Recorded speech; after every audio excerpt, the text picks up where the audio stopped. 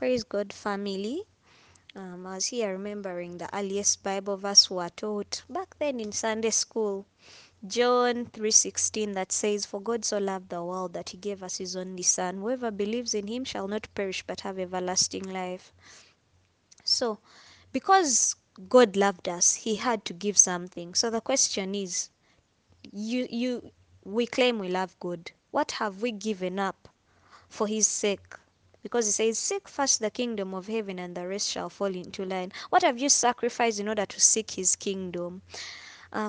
If you're not feeding on words, then you're feeding on the word. Our body feeds on the word. Which words do people tell you? Those are the words that everyone else is saying. They break you, they hurt you. But then God's word builds you. It gives you hope, it gives you happiness, it gives you joy, it gives you God's word gives you everything, because in the Bible you find everything you want to know. The main channels through which God speaks is the Bible. He uses dreams, he uses preachers, pastors. So, but then Satan uses the same channels through which God uses. For example, God also uses creatures. The creatures, because he created everything. When he was talking to Moses, he used the burning bush. But then when Satan wanted to tempt Adam and Eve, he used the snake. So be careful to understand what is from God, what is from Satan. So when we go ahead, we realize that there are two things. In Romans, they tell us that what the body wants is opposed to what the spirit wants. Our bodies feed on food, they feed on drinks, they feed on sleep, they feed on sex.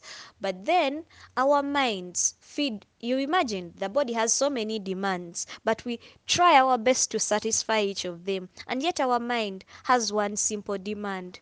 Sorry, our soul, our spirit has one simple demand, the word of God.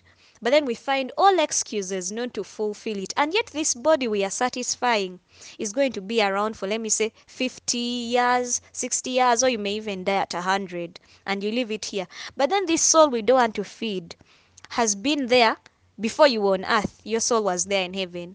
Then plus these 100 years you stay on earth, God willing. Then plus the eternity, you'll be there forever and ever. But we don't want to feed it. And that is why today we are going to talk about the mind and the heart. How to have a healthy mind and a heart. So, first of all, let's read from Proverbs chapter 3, verses 23 that says, "Be careful how you think. Your life is shaped by your thoughts." So, you see these people on news whereby someone kills, let me say, another person. It didn't start from the action. It didn't just wake up one day and kill that person. No. In their heart, they are full of hatred. They are full of anger. They are full of, So by the time they get to kill this person, it was first the heart that harbored the sin. People who bewitch others, they are first filled with jealousy, they are first filled with hatred. Those things sit in the heart. That is why we have to have a pure and clean heart and mind in order to please God. um for someone to get involved in sexual immorality, it is first the thoughts. Probably you fed on pornography, probably someone else taught you those things, so that is what your mind has been feeding on. By the time you do the action, these things have already been polluted. And yet in heaven, by the way, what is fun is that you see what your thoughts are here on earth, when you think, your neighbor can't hear what you're thinking. But then in heaven, it is loud noise, whereby sometimes if your thoughts are heard in heaven, the whole heaven becomes quiet and they first listen for a moment. So God judges right from the thoughts, but whereas people just see our actions. That is why when Samuel was going to anoint David, he had chosen his big brother, his elder brother, because he was handsome, he was tall, and all that. But then God told him, "I do not see like the human eye. Me, I judge the heart." So, when we go to Zephaniah chapter 1, verses 6 says, "I will destroy those who have turned back and no longer follow me." Those, first of all, are the backsliders. "Those who do not come to me or ask me to guide them." So today we are going to ask God to guide our thoughts, to guide our hearts. Luke chapter 11 verses 39 says, So the Lord said to him, Now then, you Pharisees, clean the outside of your cup and plate, but inside you're full of violence and evil. That is why Jesus always used to clash with these religious leaders, because for them, they had just mastered the commandments, but they would not fulfill them. Inside their hearts, they used to hate people. And yet, when Jesus came, he said, Hatred is already murder. When you look at someone lustfully, you've already committed sexual immorality, you've already committed adultery. So we go to Romans chapter 1, verses 21, that says, here God, they were talking about human beings. They know God, but they do not give him the honor that belongs to him, nor do they thank him. Instead, their thoughts have become complete nonsense, and their empty minds are filled with darkness. So we know God, just like you and me. We know him, we know he exists. But what is in the heart and in the mind is complete darkness. It is embarrassing. We look at Romans chapter 7, verses 14, that says, um, chapter 7, verses 14, that talks about the conflict within us. It says that, I'm not going to read it directly because it's very lengthy, but it says that what we want to do is not what we do. But because the devil puts nearer, like let me say, you don't want to tell lies, but you end up telling lies. Chenjagala si chenkola. So what you desire to do, you really want to please God, but the devil puts close to you what you do not want to do, and you end up being controlled by your body's desires, and you end up not fulfilling what your spirit wants. You read that on your own. Then Romans chapter 8, verses 26 says, In the same way, the Spirit also comes to help us, weak as we are. For we do not know how we ought to pray. The Spirit Himself pleads with God for us in groans that words cannot express. So clearly, we are human beings. We do not know how to pray as we deserve to pray, as because God is holy, He is pure.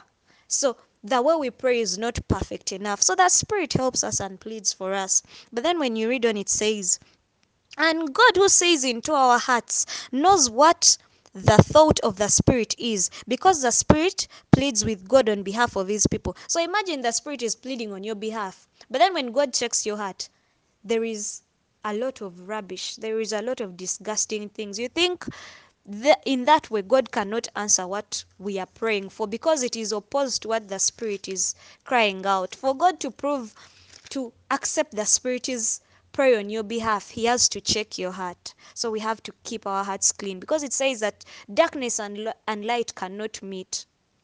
So we go to Ephesians chapter 4, verses 23. Your hearts and minds must be made completely new, and you must put on the new self, which is created in God's likeness and reveals itself in the true life that is upright and holy.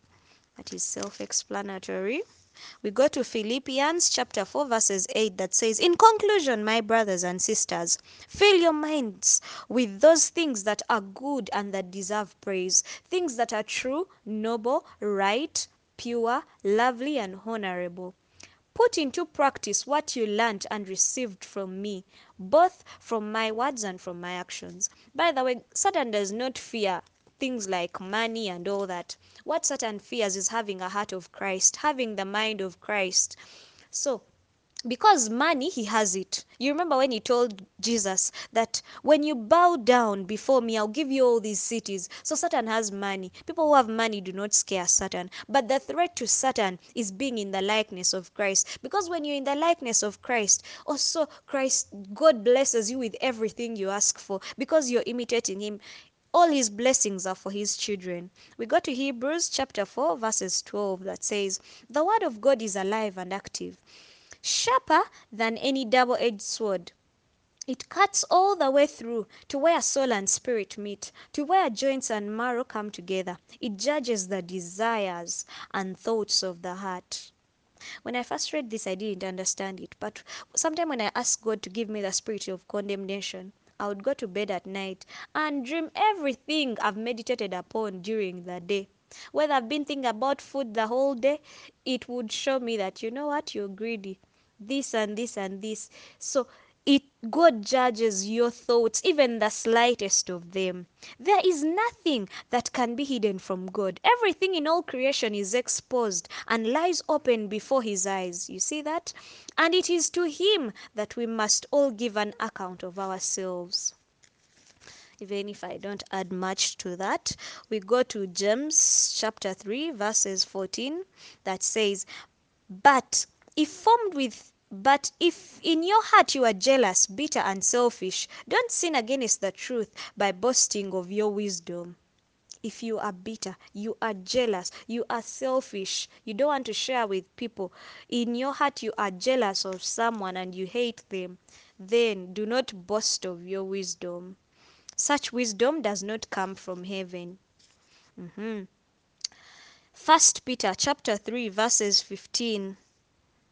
First Peter chapter 3 verses 15 says, But have reverence for Christ in your hearts, and honor him as Lord. Do you know why people of the ancient times received God's approval? They feared him direct. They did not fear who was watching them. So some of us do not have reverence for the Lord, and that has made God unable to hear our prayers, because he only listens to you when you are righteous. So that is why you have to pray with a righteous heart. You have to repent for your thoughts and ask God, because we can't do these things on our own. It is the Holy Spirit who aligns you into God's will, to have a likeness of Christ, to have a mind like that of Christ, to have a heart like that of Christ.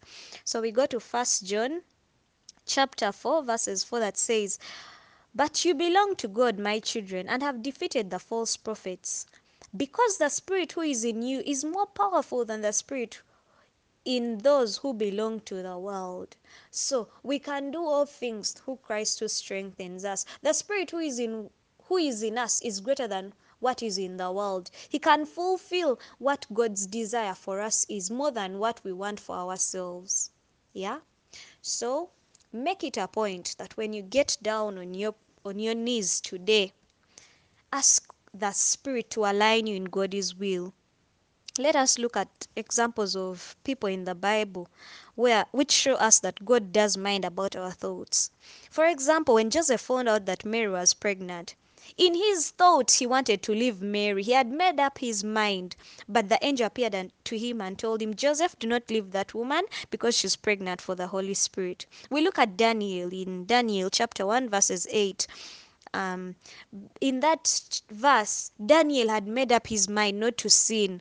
And then what God did to help him, he bestowed favor on Daniel from the man who was in charge of them. When you look at Noah, during Noah's time, God wanted to destroy the whole earth. And when you read that verse, it says that the whole world, people were filled with wicked thoughts. But then Noah had kept himself pure. When you look at Job, he was careful not to sin. And that is why God blesses him twice in the end. When you look at Zacchaeus wasn't holy.